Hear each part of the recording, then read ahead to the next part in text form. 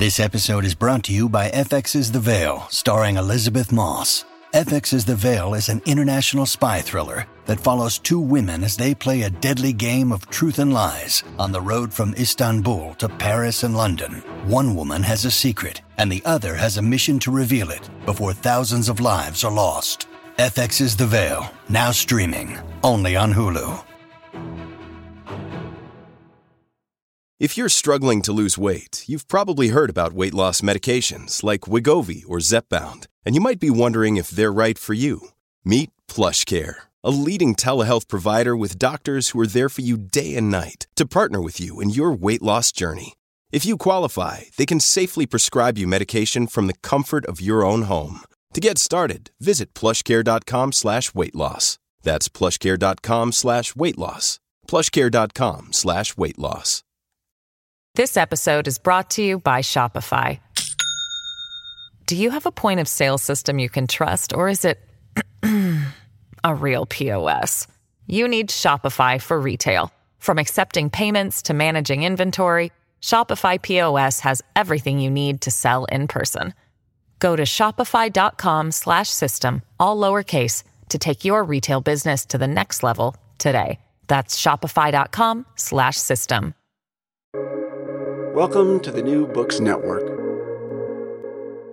Hello, and welcome to the East Asia channel on the New Books Network. I'm John Traphagen, your host for this podcast, and a professor of anthropology in the Department of Religious Studies and the program in Human Dimensions of Organizations at the University of Texas at Austin. Today, I welcome Shen Yang to talk about her recent book, More Than One Child, Memories of an Illegal Daughter, published by Balestier Press in 2021 and translated from the Chinese by Nikki Harman. Shen Yang, thank you for joining me on the East Asia channel. Hi, John. Thank you for having me on the East Asia channel. I'm really delighted to be here. Thank you. I'm delighted to have you here. I will just start out by telling our audience that I think this is a tremendously important book. It's a wonderful book, and it's interesting. On the one hand, I enjoyed reading it. On the other hand, I found myself very troubled reading it. And so, but what I'd like to do is begin with a little bit of background, and we'll get into more detail to this as we move through the interview. But Shen Yang was born in 1986 in Shandong, China, as an excess child with no legal status. She was raised away from her natal family with a different identity because her birth represented a violation of the one-child policy. As becomes clear throughout the book, she is one of millions of children who have been forced to live in the shadows of Chinese society. Despite having a troubled childhood, and she goes into quite a bit of detail about the difficulties of her childhood, but also there's some just wonderfully comical anecdotes and moments that kind of help one work through the read. But she, had a troubled childhood and then went on to earn a degree in applied English and has since completed a scriptwriting course at the Beijing Film Academy. And she's currently living in Shanghai. So, clearly this is a story that needs to be told. I think as soon as one opens the book and begins reading it, you just stop and go, wow, coming from the United States, of course, I've known about the one-child policy and I knew that there were all sorts of problems, but to see it close and to see it from a personal experience is quite powerful. But I'd like to begin by asking how you came to the decision to actually go ahead and write the book. And I would imagine that it was not an easy decision to make. So can you tell us about how you came to this decision? Thank you. Very often when we talk about Chinese family planning policy, the one-child policy, the very first thing that comes to people's mind is definitely the only children generation. They have been featured by countless authors and researchers. They were and are always the focus of the society. I mean, in 2016, China scrapped its decades-old one-child policy, replacing it with a two-child limit. And on May the 31st, 2021 this year, they announced that every couple can have up to 3 children. Once the news was out, there was a tornado on the internet, fierce discussions. One of the only children wrote something like, "We were and are the only children generation in Chinese history." Well, wait a sec, hang on there. If you are the only children generation, what about us? What about we millions of excess birth children? Aren't we also the only excess birth children generation in Chinese history? I mean, the fact we were in the shadows for the past 30 years doesn't mean we want to be or we will be invisible for the rest of our lives. So as an illegal excess birth child myself, as someone who witnessed the history, and someone who have this personal experience, I want to bear witness, and I want to stand up and make our invisible generation's voices heard. And I also want to record the truth on behalf of an enormous invisible community of my peers.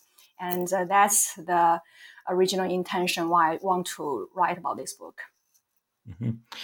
Well, you certainly accomplished that. The book very much not only tells an audience outside of China what the experience was like, but also tells a great deal about how one person coped with that experience and who has managed to get through life and deal with this. And you discussed this somewhat in the book, but I think it would be helpful for listeners if you could talk a little bit about the importance of having children in Chinese culture, and in particular the emphasis on having male offspring. And I'm curious if you think this is changing, has it changed as a result of the one-child policy or the loosening of this? Or do you think that the preference for males is something that continues? In Chinese, we have this word, 多子多福, which means more children, more happiness. Of course, that applies to the past. We all know that China used to be an agricultural country. And of course, feudal attitudes linger. Big families, thriving family, more children means more workers and a stronger family.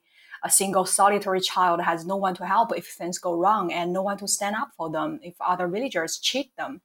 In the countryside, only a son is considered to belong to the family, able to set up a household and keep the family line going, carry on the family's surname. Daughters will marry out, so they don't count. A family with only daughters will be mocked because the line will soon die out. There's another saying goes like this, 嫁出去的女儿泼出去的水, which means a married daughter is like water that has been poured out of the basin. She doesn't belong to her parents anymore. Judging from this, you can already have a glimpse why they prefer boys to girls. And before answering this question, I would like to share one recent news with you.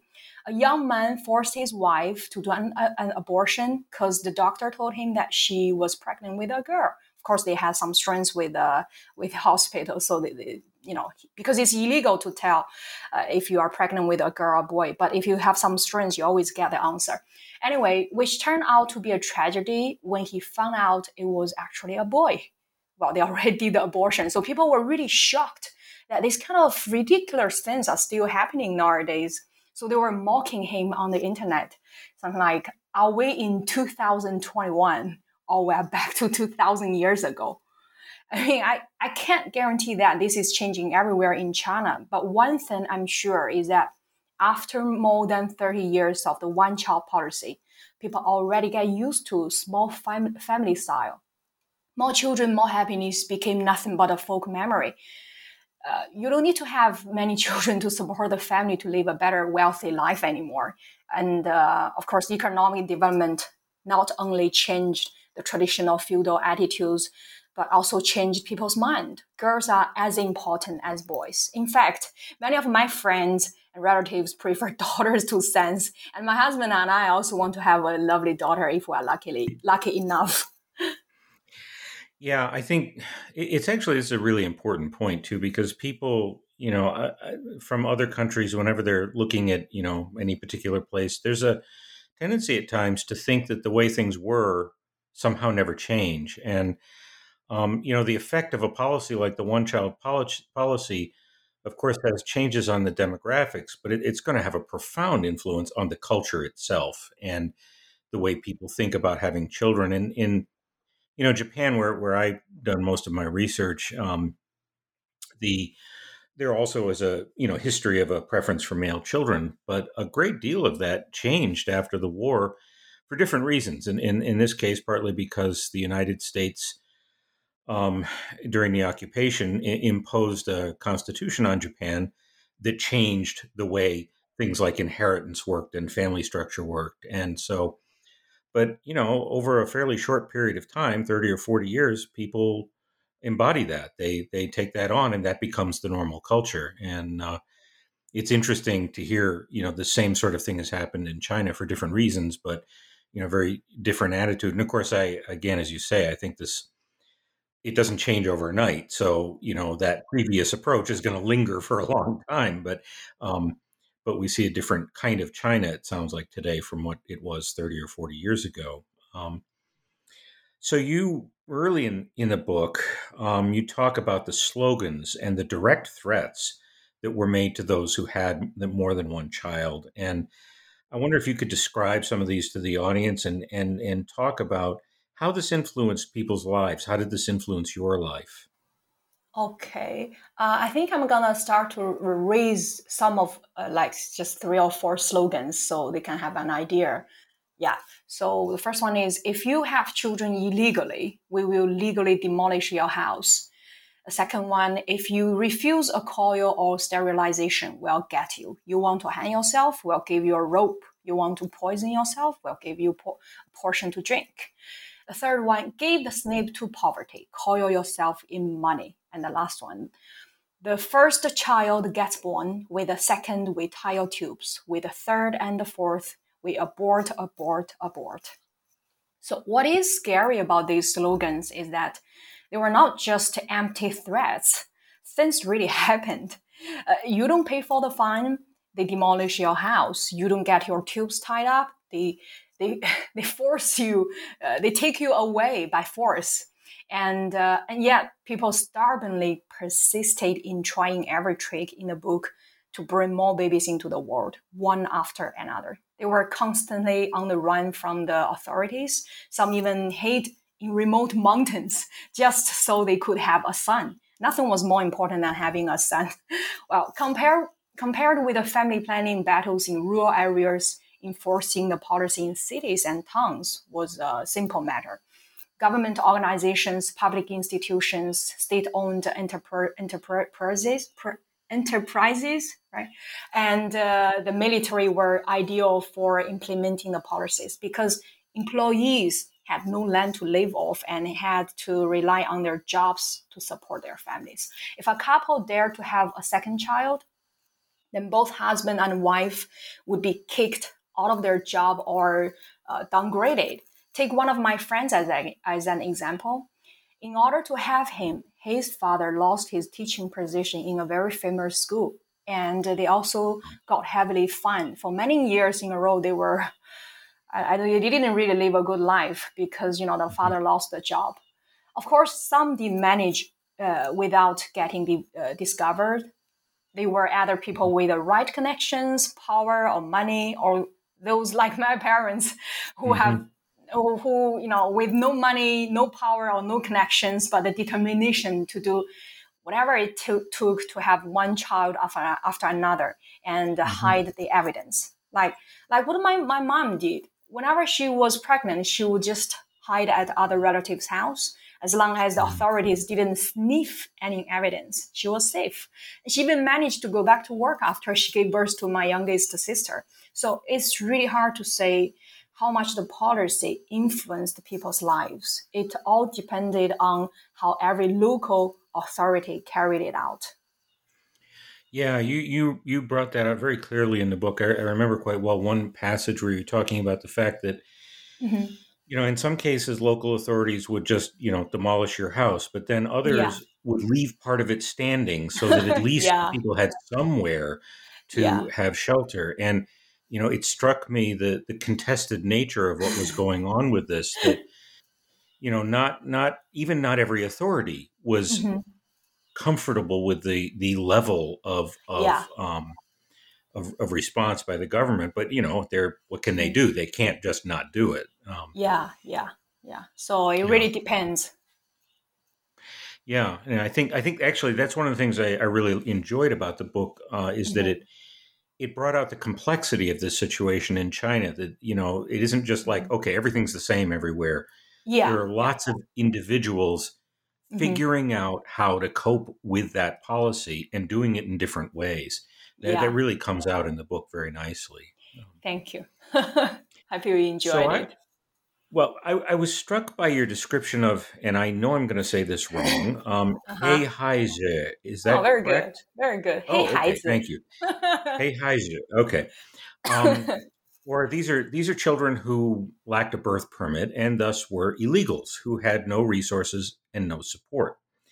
And I'd like to read a brief passage that I found both telling and really quite chilling. You write, quote, "Simply by virtue of being born, they broke the law. They were and are an encumbrance to their family and a burden on society. They don't count," end quote. I was just so struck by that. As I read that, I just felt, a chill that simply by being born, these children had broken the law.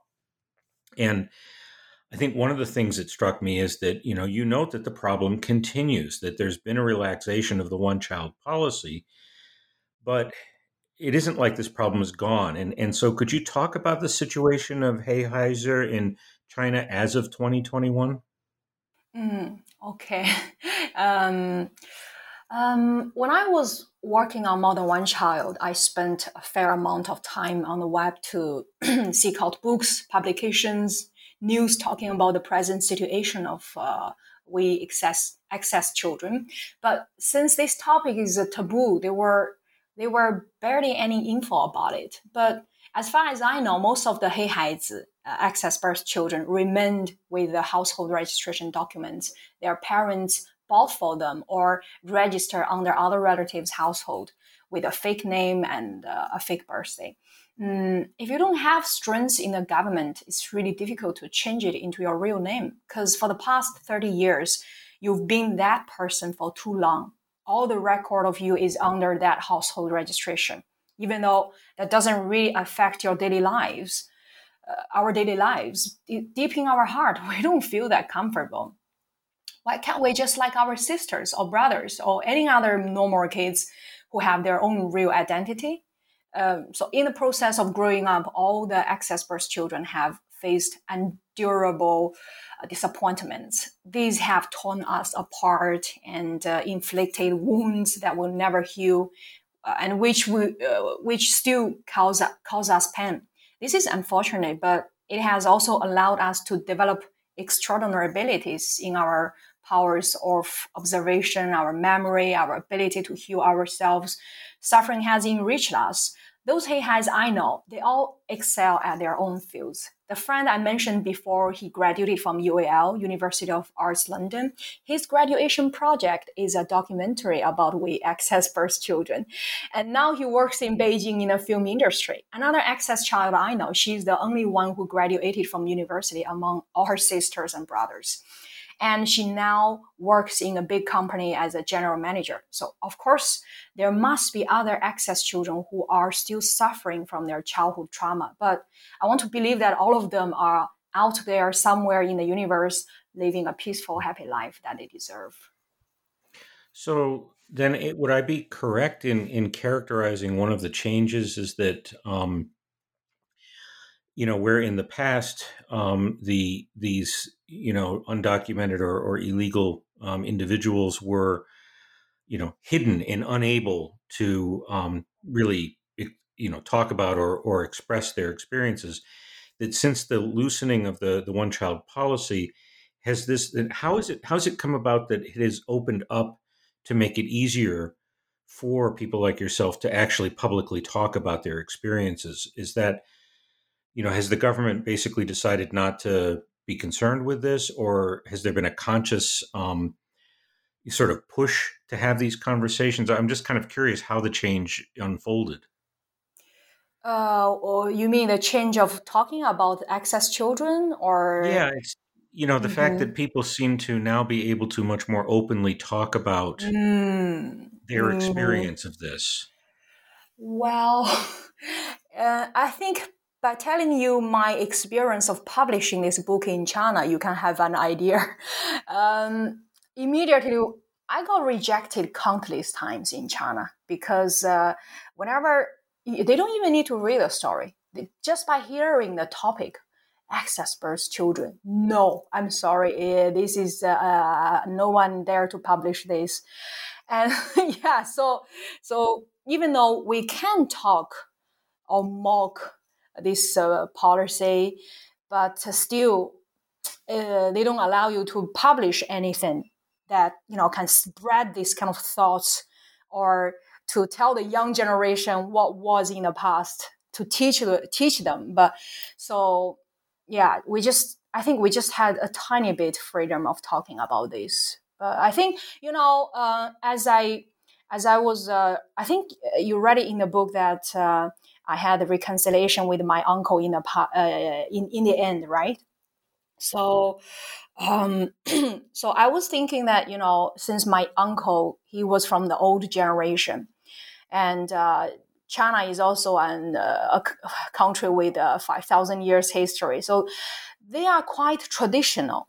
The old generation, they knew they did something wrong. They knew this is not right, but they stubbornly believe that I'm the senior, I'm the old man. I don't apologize. I knew I did wrong, but I don't need to apologize. It's just stubborn. So I think to this sense, my uncle and the country is the same. Yeah. That's interesting. Well, and I think it's also true that governments never really like to talk about the things that they've done wrong. Yeah. Yeah. And they don't like to have them talked about. And Yeah. that's, I think that's a fairly common occurrence around the world. Yeah, yeah. And also one time when I was in a taxi, there's this taxi driver. He was quite interesting. He told me something like, this country is so big that I believe that the initial intention of our leaders are good. They really want the country to be on the good direction. But the thing is, this is such a big country that one layer after one layer, the different local authorities, when they carry this policy out, somehow the taste changed. So it is quite interesting from his perspective point of view. This episode is brought to you by Shopify. Do you have a point of sale system you can trust, or is it a real POS? You need Shopify for retail. From accepting payments to managing inventory, Shopify POS has everything you need to sell in person. Go to shopify.com/system, all lowercase, to take your retail business to the next level today. That's shopify.com/system. Yeah, I think that's actually an interesting thing that you see in both China and the United States. The vast geographical space that the countries cover just means enormous diversity in the way things happen and in the way people think. And I think the two countries are actually quite similar in that respect, that they have this kind of tremendous diversity because they're just so big. And policies don't work out the same way in one part of the U.S. that they do in another part of the U.S. And yeah, we're actually, we're experiencing this right now, and the state that I live in has just passed basically a ban on abortions. And so yet they don't allow abortions in America. Well, what they did in Texas is they made it illegal for a woman to have an abortion after 6 weeks. But the problem is many women don't know they're pregnant until after 6 weeks. So it's effectively a ban on abortion. And but then other parts of the country don't have that kind of law, and so it's again very similar. You have this very complicated society that's so geographically vast. Well, we talk about you talk a lot about, and we've been talking about the difficulties, and you talk about the abuses and the struggles that you experienced as a child. And But there's also another interesting, kind of counter theme that runs through the book. And I found this really quite interesting is the ways in which your experiences growing up as a Heihaiju forced you to become extremely independent. And I wonder if you could, talk about that. That theme just keeps arising in the book. You are clearly reading the stories about your childhood. You were a very independent child. Thank you. And you talk about, this how you developed this independence. And I wonder if you could tell the audience a bit about how this influenced your life, and also how it might differentiate you from other Chinese, both those who might have, who were in the similar state of being deemed illegal and maybe those who weren't as well. I'm really interested to hear more about that. Thank you. That's a very interesting question. How my independence has influenced my life. When I was young, my aunt used to call me not only damn brat, as you can read in the book, but also sometimes she called me wild kid, a kid who was always out in the village with other brats. To her, every child is a brat. Anyway, so no one really bothers me, or let's say it straightforwardly, no one really cares about me. Whatever I do, as long as I don't bring them trouble, I have all the freedom I need. In their traditional opinion, you are an independent individual. You have to take care of yourself. You have to be responsible for your own decisions, whatever you do, even though you're just a kid. I went to school all by myself from the very first day of my school life. I fought with other kids, especially boys, whenever there were conflicts. I went to see the doctor and got the injection all alone. And if there was something I did not know how to do or did wrong, there was no one to guide me or tell me how to do it right. I'm used to the fact I have to handle everything all by myself. I have to digest all the negative emotions. And when I was young, of course, I couldn't realize that was actually a good thing. What do I know? I was just a kid who cries for attention and love. And when I grew up that I realized that being independent ever since when I was young played a very important role in my life. No one interferes with you. You're the master of your own life. Well, even if they want to, it's too late anyway. So I chose to stay in Shanghai. I chose to marry an Italian. Actually, I fly to Italy all by myself and I got married there all by myself. None of my relatives were there. Yeah. And I chose to write for my passion. It's a very difficult path, but I managed. And I chose to not have a baby when I myself was not even mature enough.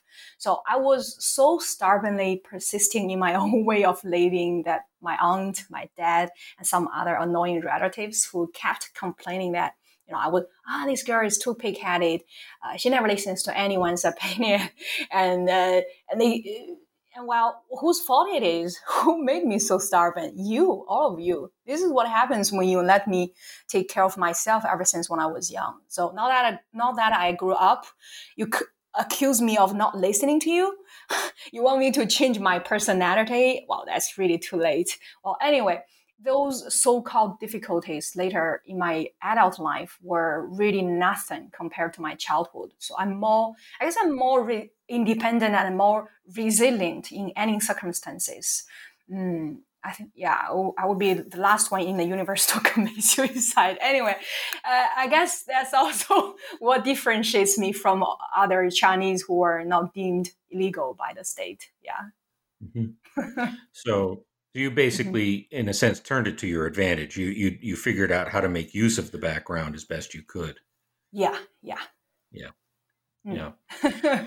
That theme it comes through very strongly in the book, and I think that's again something that is very interesting because of course the book is autobiographical and it's kind of a memoir, but we learn a lot about you and how that experience, the being an excess child, but then also being in a situation where, as you say, nobody paid attention to you, really affected the process of growing up and how much you had to make things happen for yourself. I think that was a very powerful theme of the book. And I think it comes through a positive theme that's the product of a negative situation. You managed to pull something positive out of that. Yeah. Yeah. I think that's I also think my sorry. Go ahead. Yeah. I think that's the most important reason that formed my personality also. And also when I was young, Mm-hmm. whenever I was sick, nobody takes me to the doctor, and I was, they always let me recover by myself. And to my surprise, I always recover really Mm-hmm. without any medicine, without any taking care of from the relatives. But so now that I grew up, I have a very, very strong immune system. I don't Mm-hmm. get sick. That's And good. it's if I ever caught a cold in a year, in many years, immediately my husband will get contagious. I mean, he will catch this flu or whatever. But whenever he got a flu, it doesn't affect me at all. So he was like, "Oh my God, there has to be someone who come to study your gene. This immune system is just too much." I mean, so you see, they leave you alone. They don't care about you, and then you grow up super strong, even physically. Mm-hmm. Yeah. And Yeah, and mentally as well. That comes through. It's I think, yeah. both physical and mental strength for you, I think very much a product of that background. In one of the, I think much more, one of the really poignant parts of the book, you describe being pointed out and teased um, by adults who were living in the village where you were. And again, I'd like to read a passage here when they yelled, "Hey Heiser," or which literally means black child, at you. And you said as about this, you said, quote, "I thought they were talking about my dark suntan skin. What did I know? I had no idea they were pointing me out because I was illegal, a kid with no official status. I'd managed to hide in my aunt's house thousands of miles away from Shandong. I'd escaped the clutches of the family planning officers, but I couldn't get away from the tittle tattle and gossip." I thought this was, really striking. And then you go on to make this very powerful observation. You say, "The existence of illegal kids made a mockery of the family planning laws. Women concealed their pregnancies, um, but the very act of being born was openly to flout the law. The government's reaction when parents refused to pay the excess birth fines was to take it out on us innocent children. If we were not legalized, we were deprived of our citizenship. Although I wasn't in hiding the way other illegals were, I was still terrified by a knock at the door, and since I had no hukou or official ID, I grew up without a sense of belonging. Inevitably, the feeling of not being accepted, or even of existing, took its toll over the years on my physical and mental health. I wonder if you could expand a bit on how being illegal, or what in the US we often describe as undocumented, affected your physical and mental health. Could you talk a bit about that? Mm, okay. I was undocumented for only 7 years. Then my aunt and my uncle put some strings and bought me the household registration document. For those years being illegal, the period when I was at my grandparents' house, when the family planning officers began to make frequent raids on the village, was one of the nightmares in my childhood. And also, I would like to, if you don't mind, I would like to read this short part to the audience. Um, Thanks. At first, the raids only occurred during the day, but later they came by night too. I clearly remembered one night I was sound asleep, cuddled up to Nana, when Granddad rushed in from the big room and picked me up in his arms. He held me under one arm and grabbed the bamboo ladder in the other.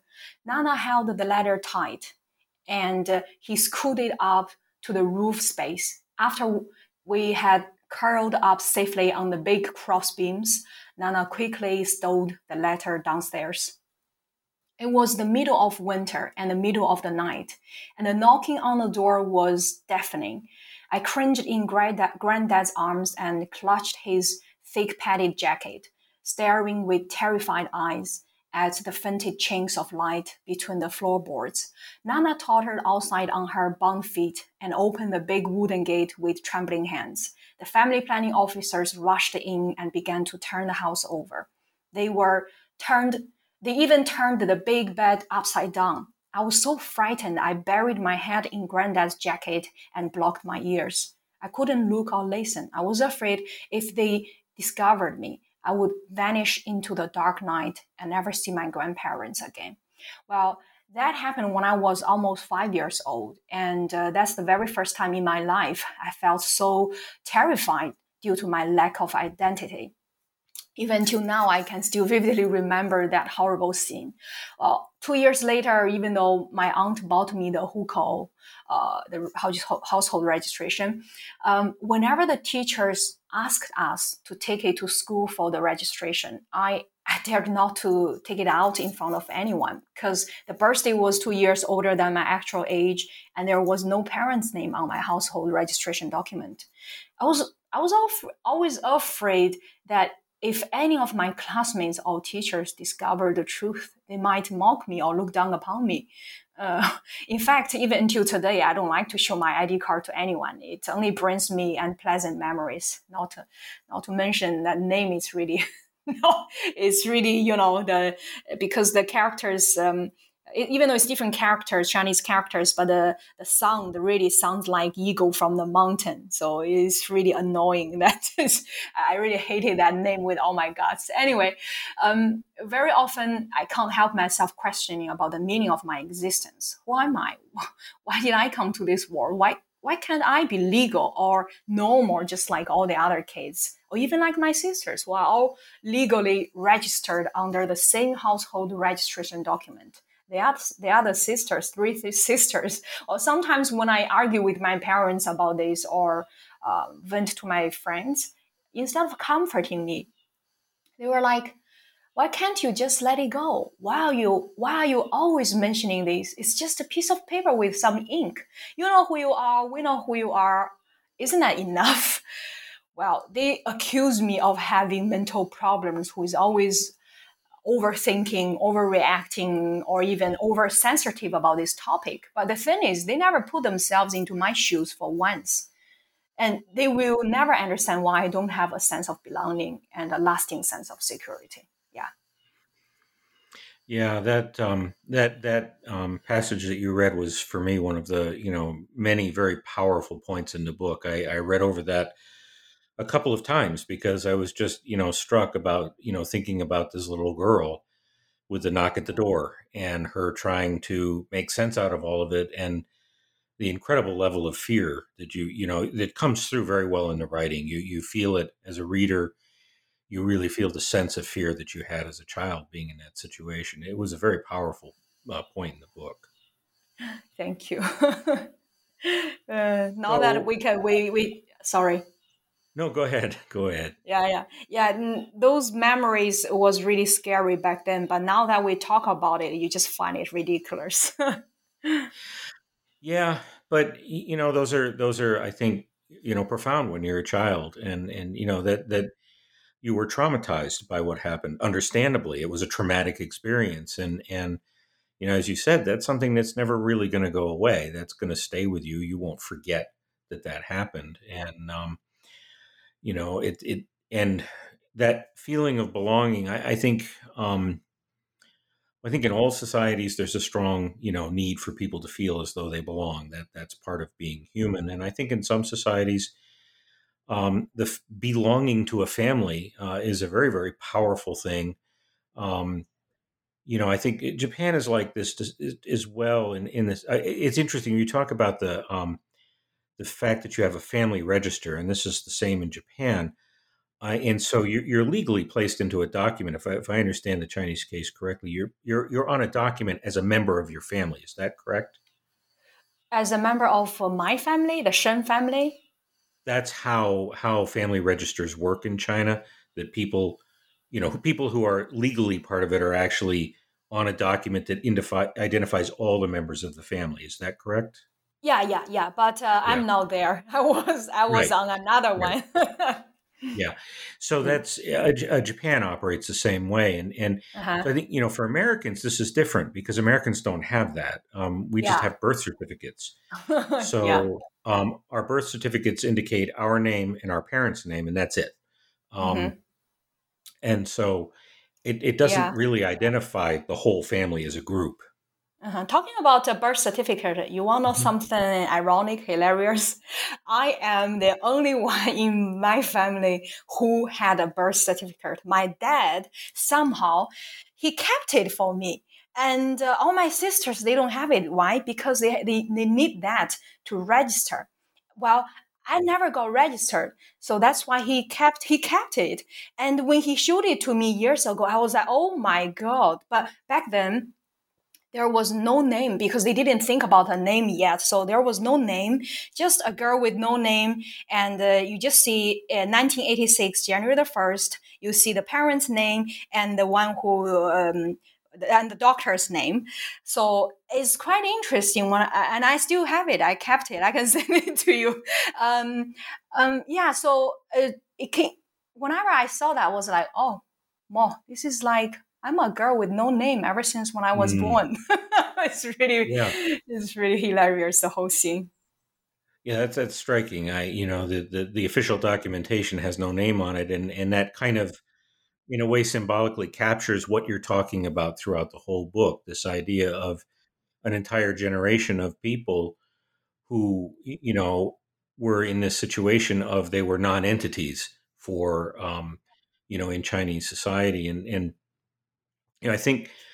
I actually think there's a lot Americans can learn from your experiences. I think the tremendous toll that being undocumented creates for an individual trying to live in any society. And, I think it's actually important for Americans in particular because we have a large number of undocumented immigrants and a lot of people don't recognize the difficulties that they're going through. And of course, the reasons are different in the US, but the experience remains tremendously painful. And I'm, I'd like to know, is there anything that you'd like to add to our conversation that we've maybe not already covered that you think would be interesting for our audience? Again, it's an international audience, but what would you like to say that maybe we haven't talked about?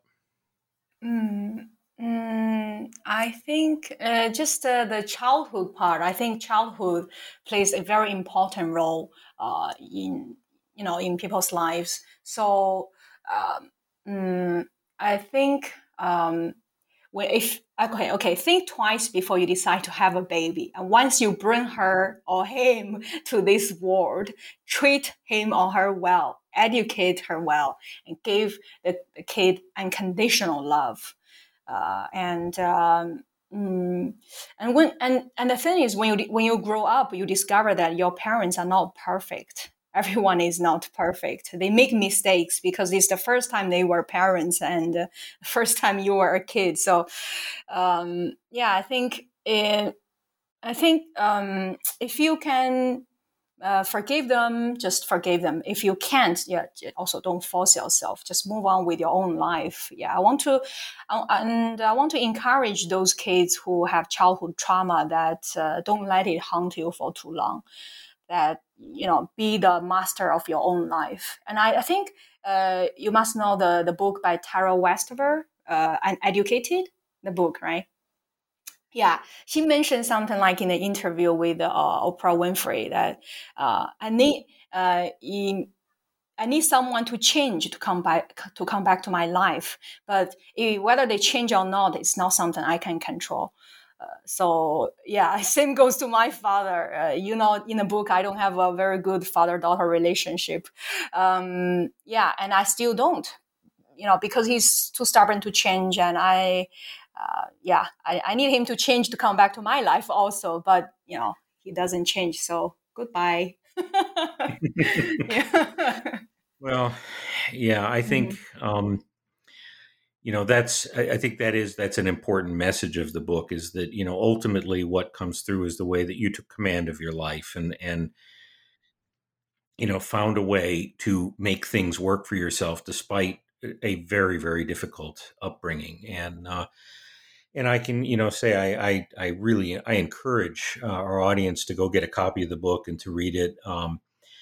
I want to thank you for taking the time to join me on the East Asia channel of the New Books Network.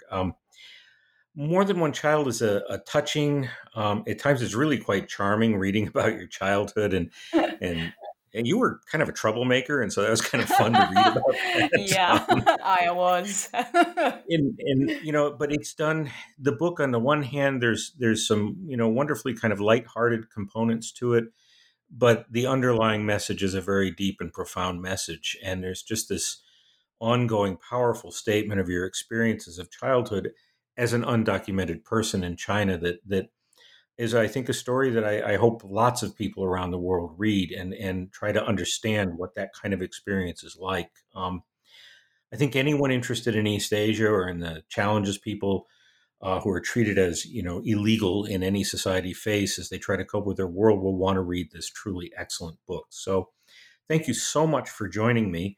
I've really enjoyed our conversation, and I hope lots of people will take a look at what is truly an excellent book. Thank you. Thank you so much for having me. And I can't wait to read your book. Oh, thank you. Well, I'm looking forward to hearing what you think about it. Yeah, thank you. Thank you so much. Okay, right. Have a good evening. I'm gonna start my Sunday. Okay.